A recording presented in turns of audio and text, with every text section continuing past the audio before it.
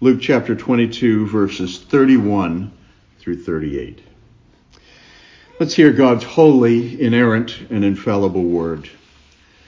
Simon, Simon, behold, Satan has demanded permission to sift you like wheat.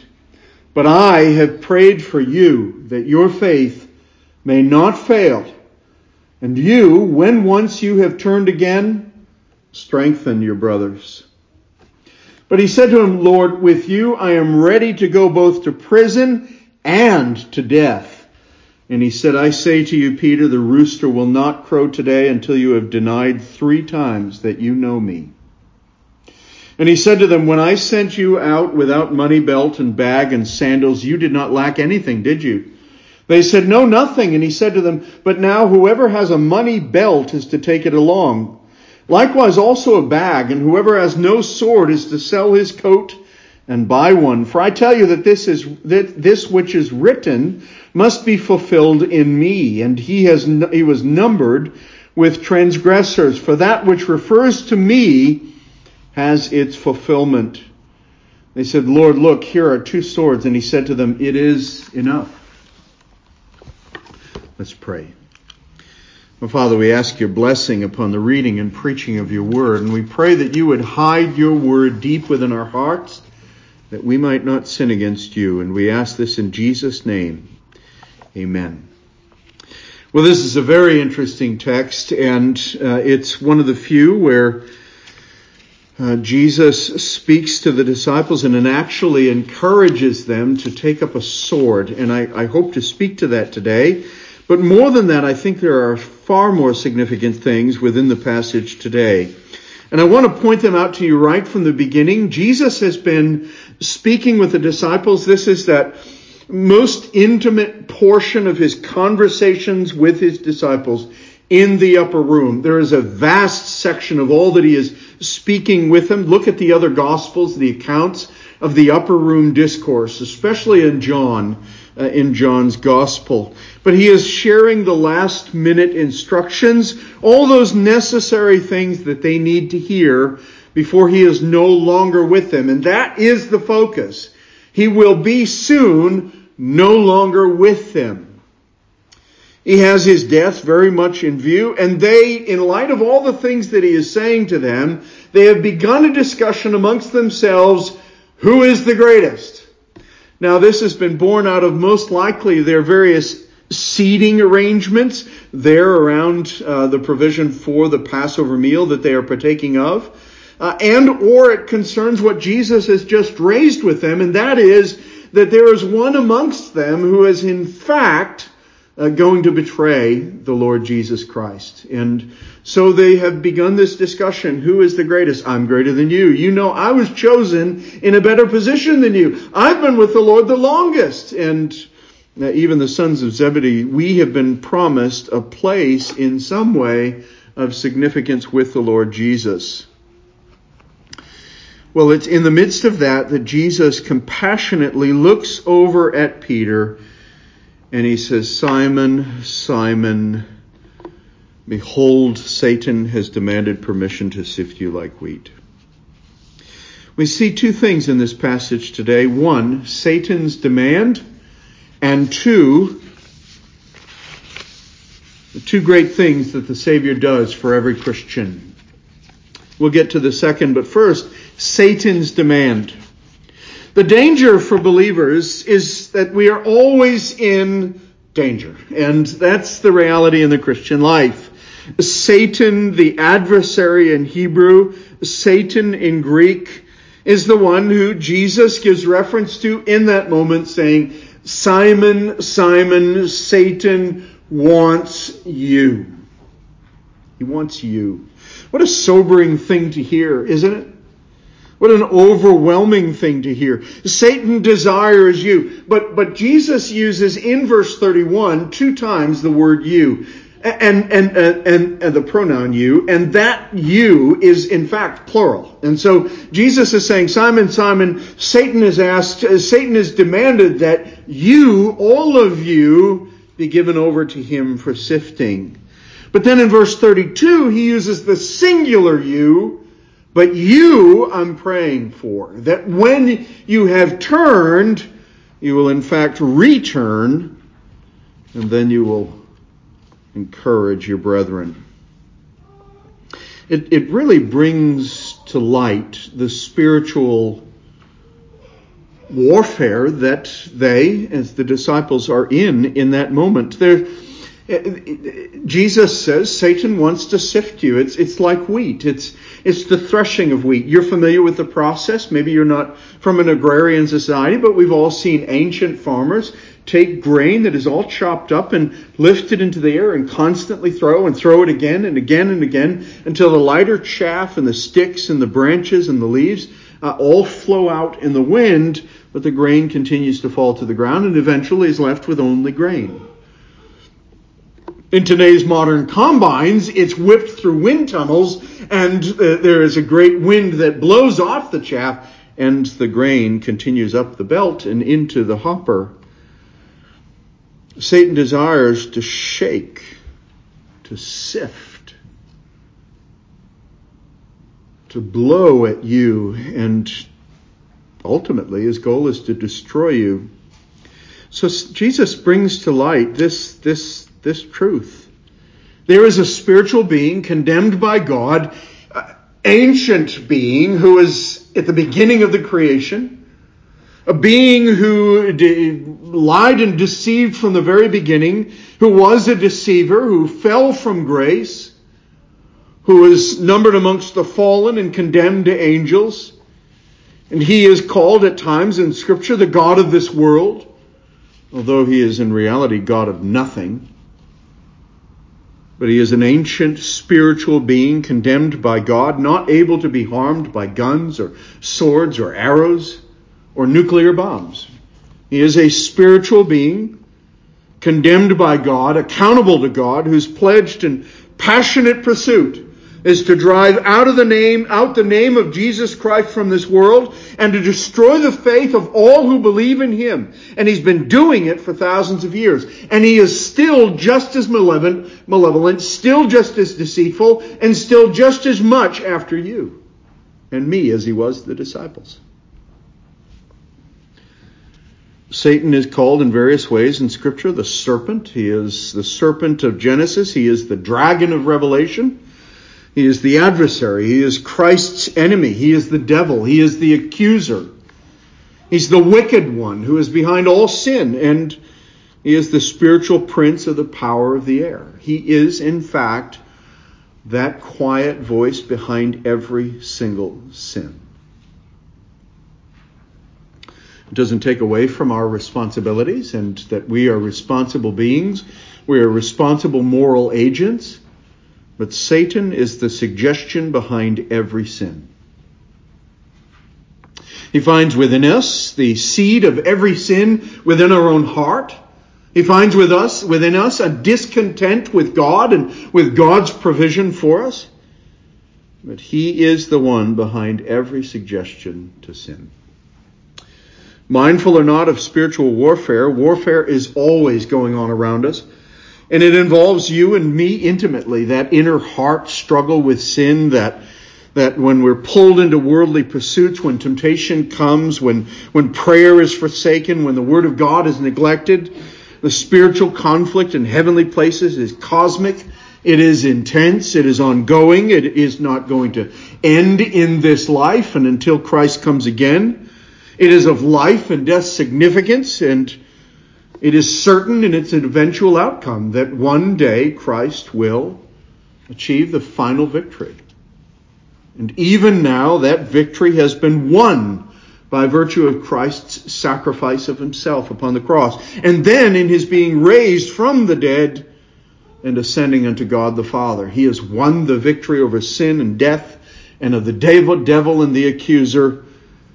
And one day he will come to judge him and cast him irrevocably into everlasting punishment, death, and hell.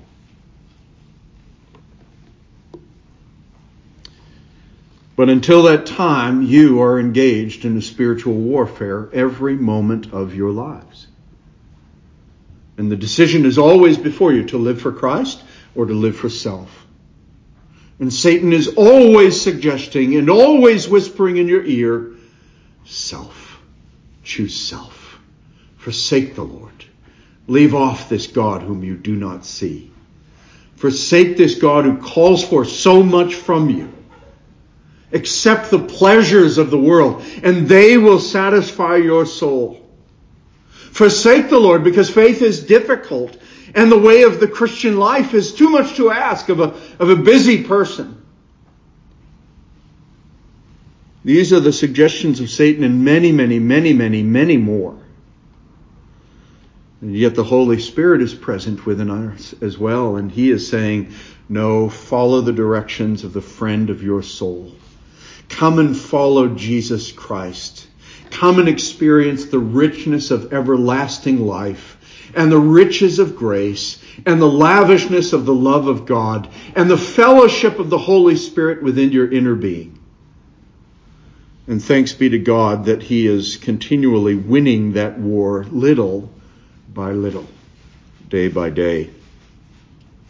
In Revelation chapter 12, it refers to the ongoing work of Satan. Now the salvation and the power and the kingdom of our God and the authority of His Christ have come, for the accuser of our brethren has been thrown down, he who accuses them before our God day and night.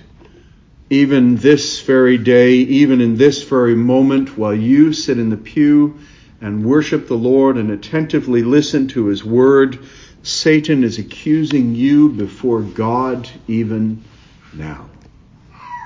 What is he accusing you about? He's accusing the Lord Jesus Christ because of your and my inability to sit and to give God our wholehearted devotion for an hour and a half. He is accusing God and you even right now this morning because your thoughts and my thoughts are going in all different directions. And the worship that we owe to God is insufficiently recognizing of His infinite worth. He is accusing you before God right now, saying you are disqualified as a worshiper because of the sins which you have engaged in this past week. He is accusing you before God right now and before your Savior, saying, surely the blood of Christ cannot atone for the sins of this wretched sinner. And yet,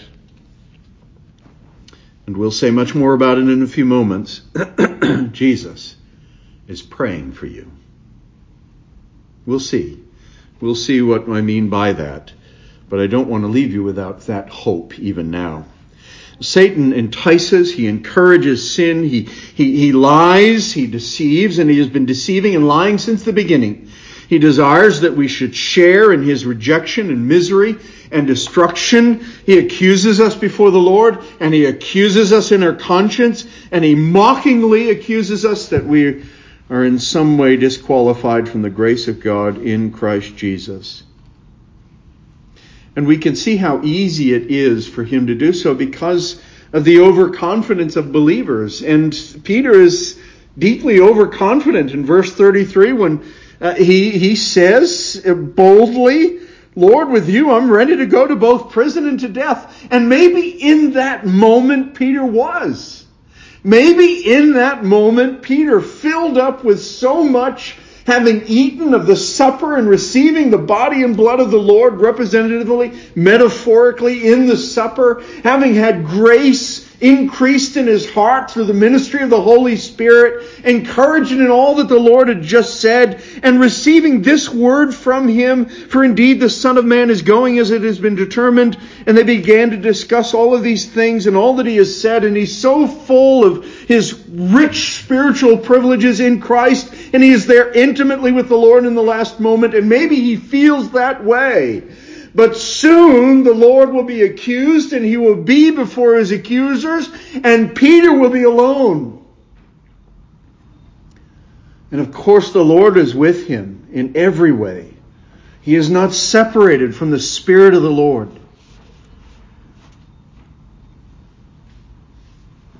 But nonetheless, he will be physically alone.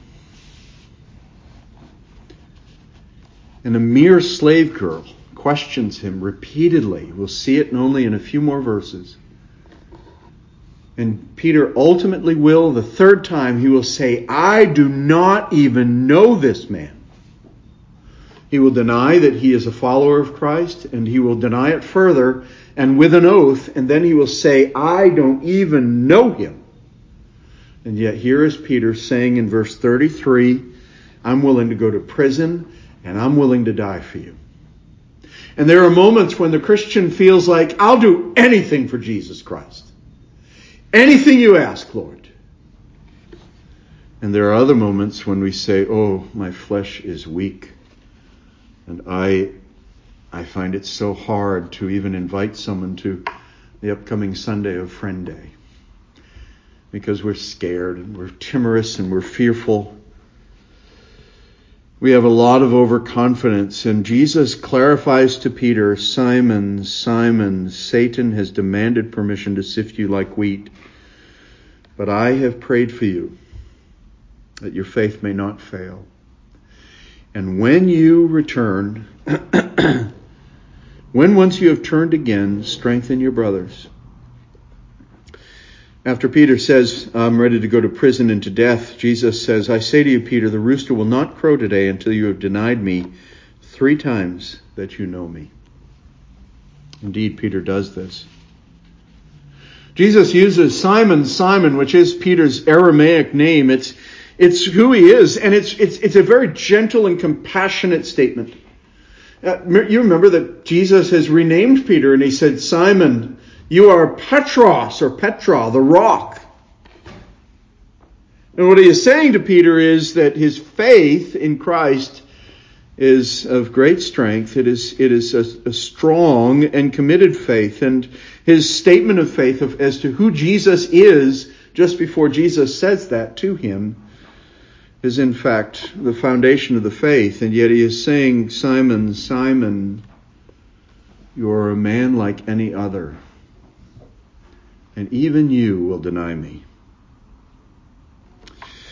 Jesus shocks Peter, and Peter fell badly. He did. He fell badly, though he was utterly sure of himself. And isn't it true that, and here Peter just shows that for us, that the heart is deceitful above all things. It is desperately wicked. Who can know it? We say all manner of things, and we make all kinds of promises, some of which we have no intention of keeping, but others of which we sincerely want to keep. And yet the truth is that we are temporal beings, and things are far beyond our control. There is so much that we cannot bring about because we are powerless to do it. And there is much, much more about us that is deeply unfaithful. We will make promises, but when faced with difficulty, we will not keep them.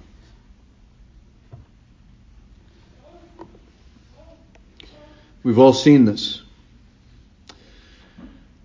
Well, the Lord Jesus graciously tells Peter, look, you will deny me 3 times. But when you have returned, turn and encourage your brethren. This is the responsibility of the believer when she or he, when either one of us or any of us fail the Lord and fall and sin and disappoint the Lord and bring grief to grieve the Holy Spirit. What do? Well, we turn. First, we return to the Lord, and secondly, we edify the brothers and sisters in the Lord. But here we are, and I've often complained about this, here we are in a generation that says almost absolutely nothing about our spiritual struggles. We say little or nothing about the things that we are struggling with, the things that are crying out for attention from the world in us, and how weak we are in response to them, and the things that we most desperately need God's people to be praying for us about. One, either we don't believe in the power of prayer, or rather that prayer accomplishes or does much as the righteous person, man or woman, prays and entreats the Lord. Either we don't believe in prayer, and that God hears and provides and responds in prayer to his people. Or secondly, we really don't want God's help. Do we really not want God's help? Do we really not want God to be present in our life, working through the prayers of his people? when in fact we ought to be saying, I'm struggling right now emotionally. Would you pray for me? We can keep it general. I'm really struggling with temptation over the last couple of weeks and the last month. I'm in a spiritual warfare right now, and I'm not at liberty to share all the details, but would you pray for me? I mean, these are ways that we can seek prayer for one another and seek others praying for us. I'm really struggling in all the difficulties of being a husband or of a father. I'm facing a season of grave discouragement. I've been struggling with depression or anxiety. I've been struggling with anger. Would you pray for me? My loved one has fallen into sin. Would you pray for them? That they might return to the Lord. That they might repent and be saved. Dear brother and sister, we have a responsibility that when we have fallen and failed and we have sinned against the Lord, that we are to turn around and then to encourage the brethren. And how can we do that unless we boldly and humbly explain what we have been struggling with? Peter is to turn around from his denial of Christ and to go to the brethren and say, I denied the Lord Jesus 3 times. And you know what? The Lord did not let go of me. Even though you might deny the Lord, I encourage you, return to the God of all grace. That's what he should say. Or perhaps he could say, I denied the Lord 3 times. I'll tell you, it cost me. It harmed my love for Jesus Christ. I was so ashamed, dear brothers and sisters. Don't do what I have done. Don't forsake the Lord. Learn from my sin and see the ways in which Christ ministered to me, even though I denied him. You see, we are to walk humbly with one another. We are to carry one another's burdens, and we are to edify one another. And when we have forsaken the Lord or turned against God or fallen into sin, we are to turn and to encourage the brethren.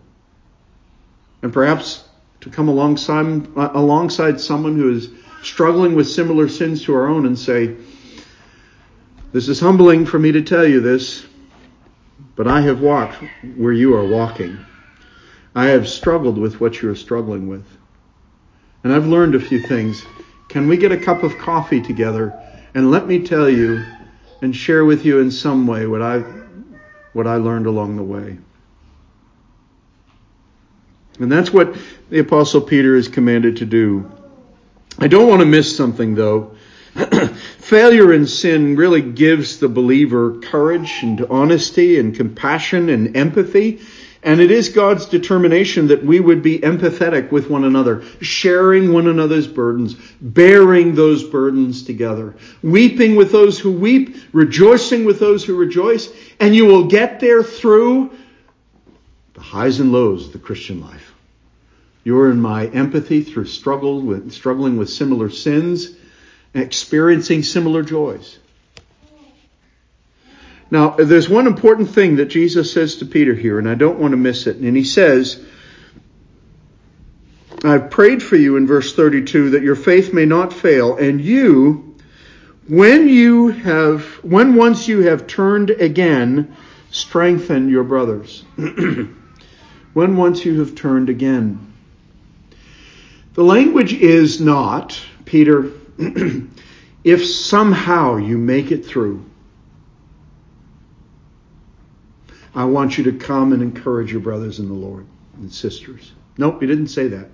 He does not say, Peter, if somehow, some way you are lucky enough to get through those circumstances and to make it through the barrage of Satan, I want you to do this. No, he didn't say that. He says, when you have returned, once you have turned again, strengthen your brothers.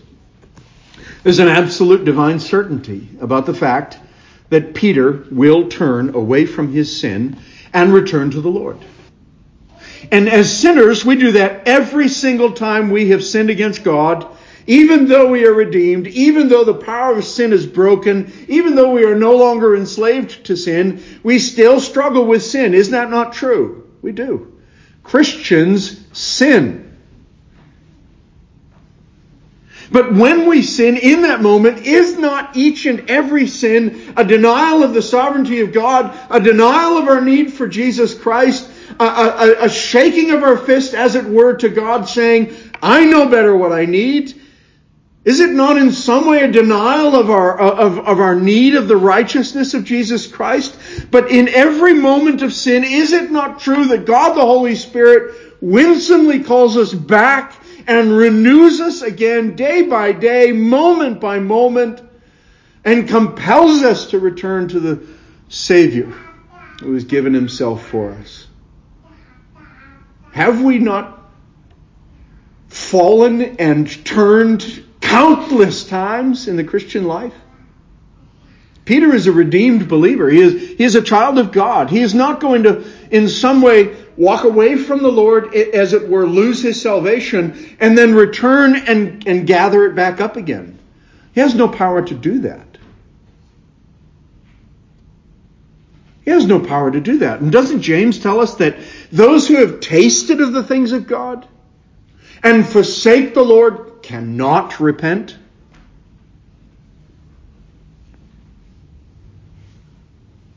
We are the elect of God, kept by the power of God. Not by your ability to hold fast to Jesus Christ, but by his ability and the certainty of his power to hold you and not let you go.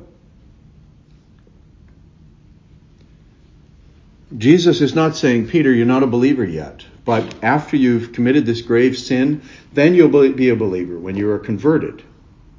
No, he does not say that. That is not the language used here. When you turn back again, when you have turned again, strengthen your brothers. There's no uncertainty as to whether or not the believer will turn away from sin which has been committed, engaged in.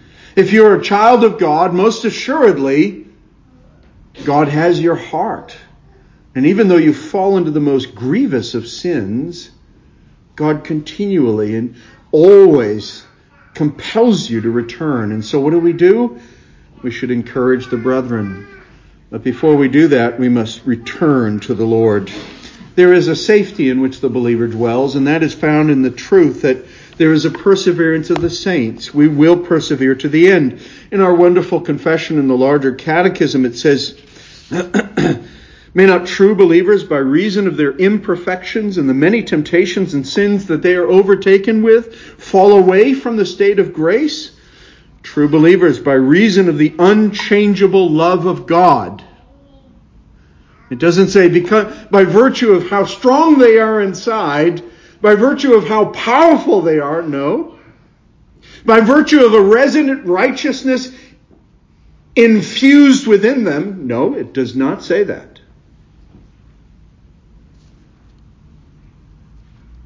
By reason of the unchangeable love of God and his decree and covenant to give them perseverance, their inseparable union with Christ, his continual intercession for them, and the Spirit and seed of God abiding in them, can neither totally nor finally fall away from the state of grace, but are kept by the power of God through faith unto salvation. Peter did not lose his soul in this moment. He was kept by the power of God, immersed in the love of God, and he was in inseparable union with Jesus Christ. Even as Christ was over there in the courtyard, and even as he spoke those words, I have never met this man, and he heard the cock crow 3 times before dawn, even then, he was in inseparable union to Jesus Christ. And because of that union, he was forgiven and not forsaken, still beloved of God the Father. And even though he wept bitterly over his sin and was ashamed,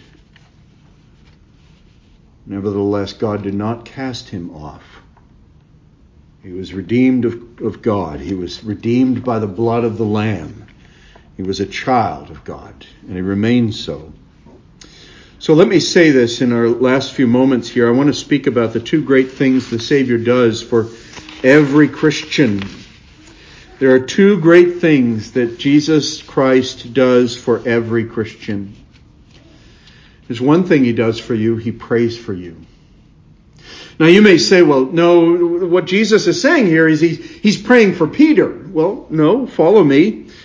Jesus, the language used here, the specific word is to beg. And Jesus says, I am begging, I am praying for you, I am making entreaty for you, I'm approaching boldly and begging of the Father that he would keep you from the wiles of the evil one. I'll tell you, in the end, there is nothing standing between you and Satan except for the prayers of Jesus Christ. He prays for you, and he prays for you continually. In John chapter 17, verses 1 through 21, Josh read that this morning. And toward the end of that section, Jesus is praying for his disciples, and he is praying a number of different things, and I'll recount for you exactly what he's praying for them. He says these very things. Let me get to it.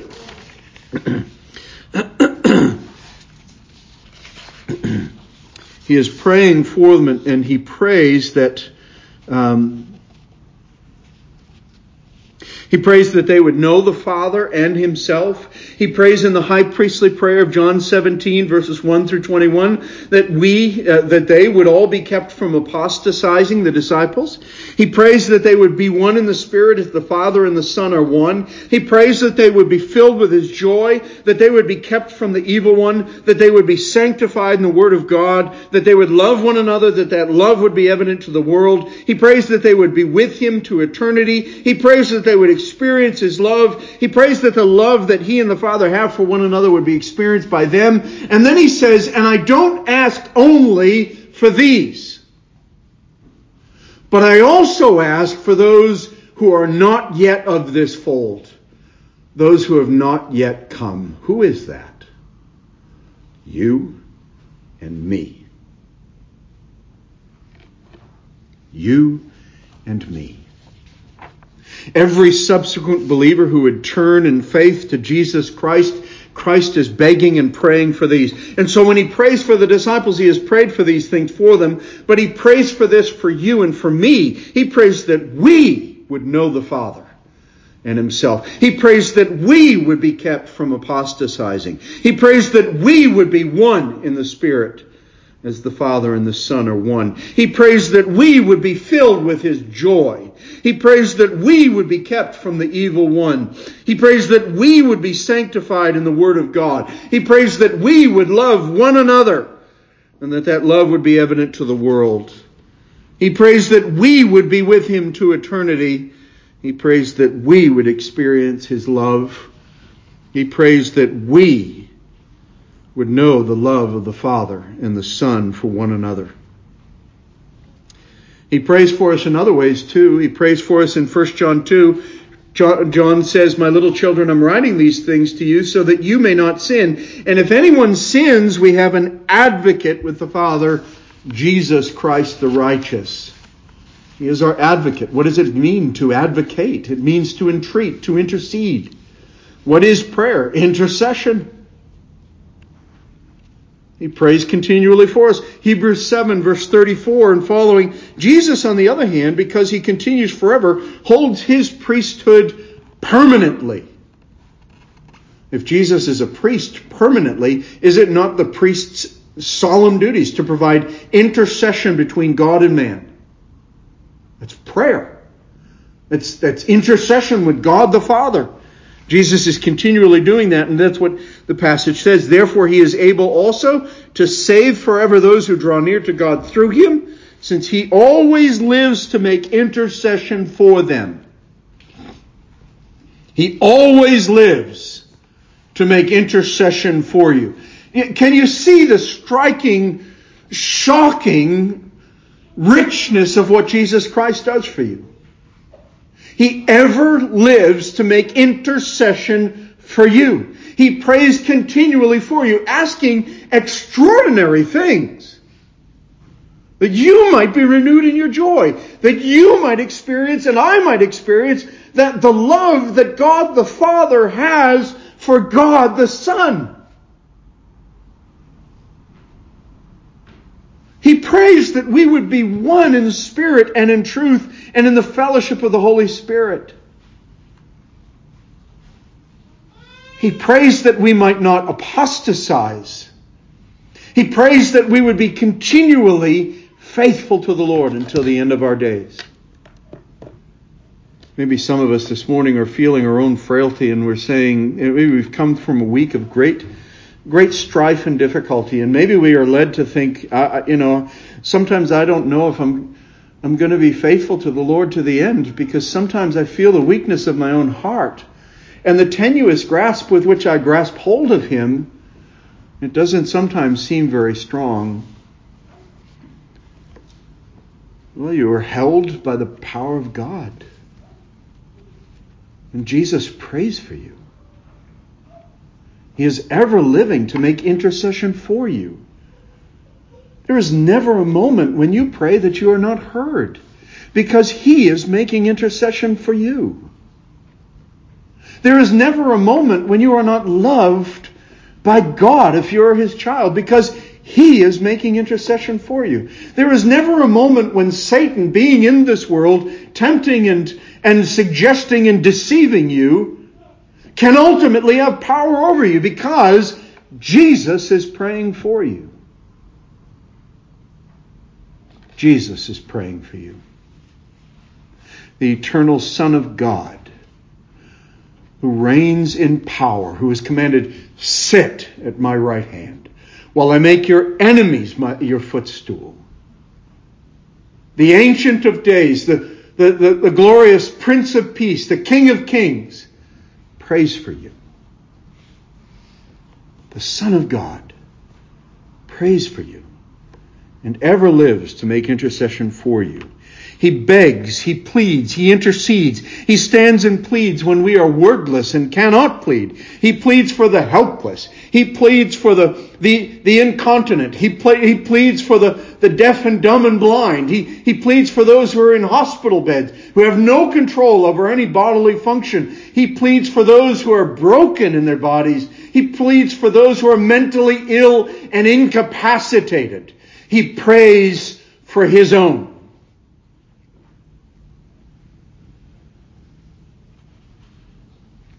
You and I should never take pride in somehow our prayers that we prayed and the Lord just gave it to us. And, well, the Lord heard me and He responded to my prayers. Yes, that's true. That's absolutely true. And you should take comfort and encouragement in the Lord.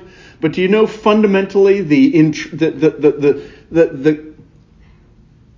causative reason for why God heard you and responded to your prayer? Because Jesus Christ was praying for you. Not because you did it all right, not because you did it so well, not because you were so deeply oratorically skilled and you put together just the best of language and you coerced God to answer your prayers. No. It was because Christ was praying for you. The eternal Son of God prays for you. He prays for the downhearted. He prays for the wordless. He prays for the weakest of us all. And His prayers are effectual. His advocacy is always accepted. It's never set aside. It's always heard. He is the one whom the Father loves and with whom the Father is well pleased. He is the reason for why Paul writes in Romans 8 that there is no one who can condemn, no one who can bring a charge against God's elect, because God is the one who has justified us, and because Christ Jesus, who has died, who is raised, who is at the right hand of God, and who is interceding for us.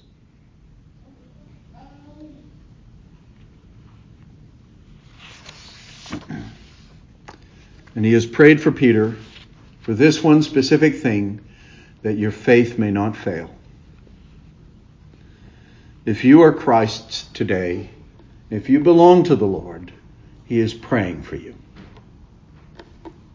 Isn't that of deep consolation to our souls? He is praying for me.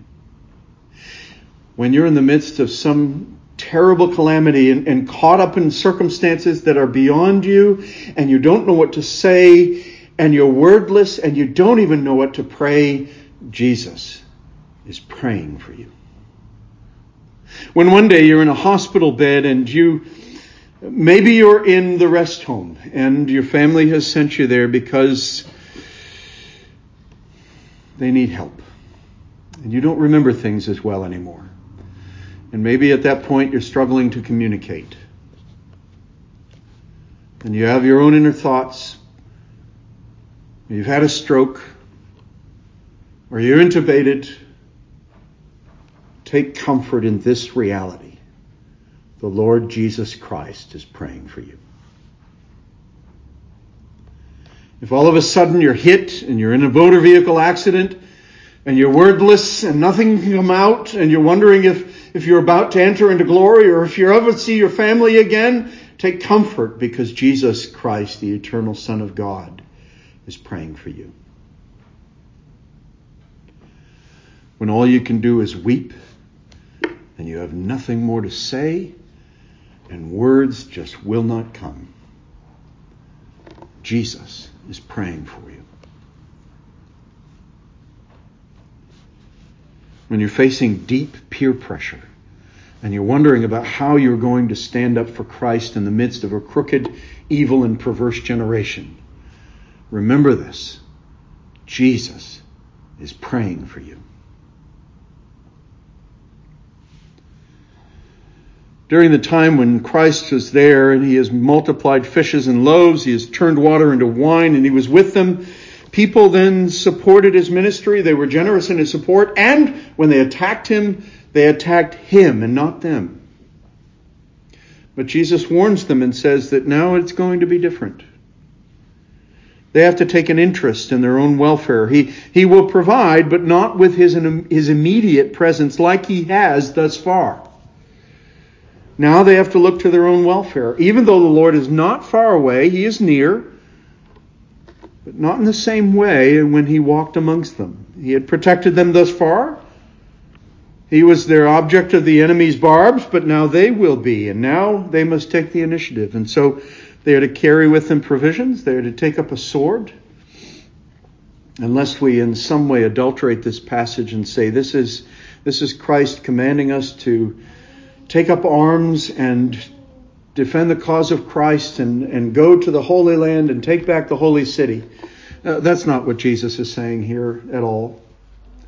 He is rather calling to our attention the reality that we will live in a day when God's people will be persecuted, that we are to take up, yes, our reasonable defense of body and soul and family and love and kin and Christian church. But also we are to take with us all that is needed for our provisions and recognize that we are in a world in which we do not belong.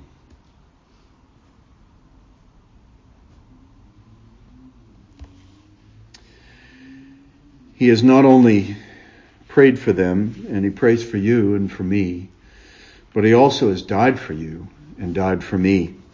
In only a few moments, as the passage goes on, if we were to read further, Jesus will die for his disciples, and Peter is numbered also amongst those for whom Christ died. But he references that in Isaiah 53:12. He was numbered with the transgressors. He was numbered with the transgressors. There is a sovereign necessity about the fact that Jesus must die.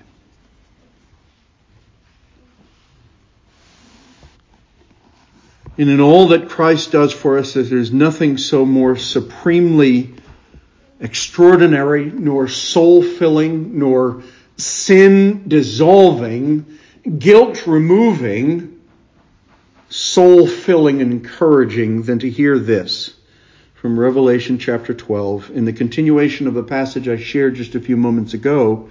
And it says, and they overcame him, the evil one, the accuser, who stands before the throne of God and continually accuses his people.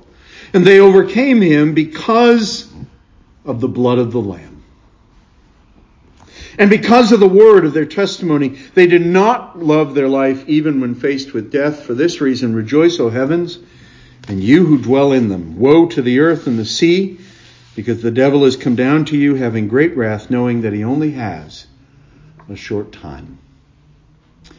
Dear friends, the accuser, the one who accuses you in your conscience, the one who accuses you before the throne of God, knows that this moment is urgent and that he has only a short time. And we are awaiting the return of the Lord Jesus Christ. But in the interim, he is praying for you. And he has given himself bodily for you. And by his blood, we are overwhelmingly conquerors through him who loved us and gave himself for us. Let's pray.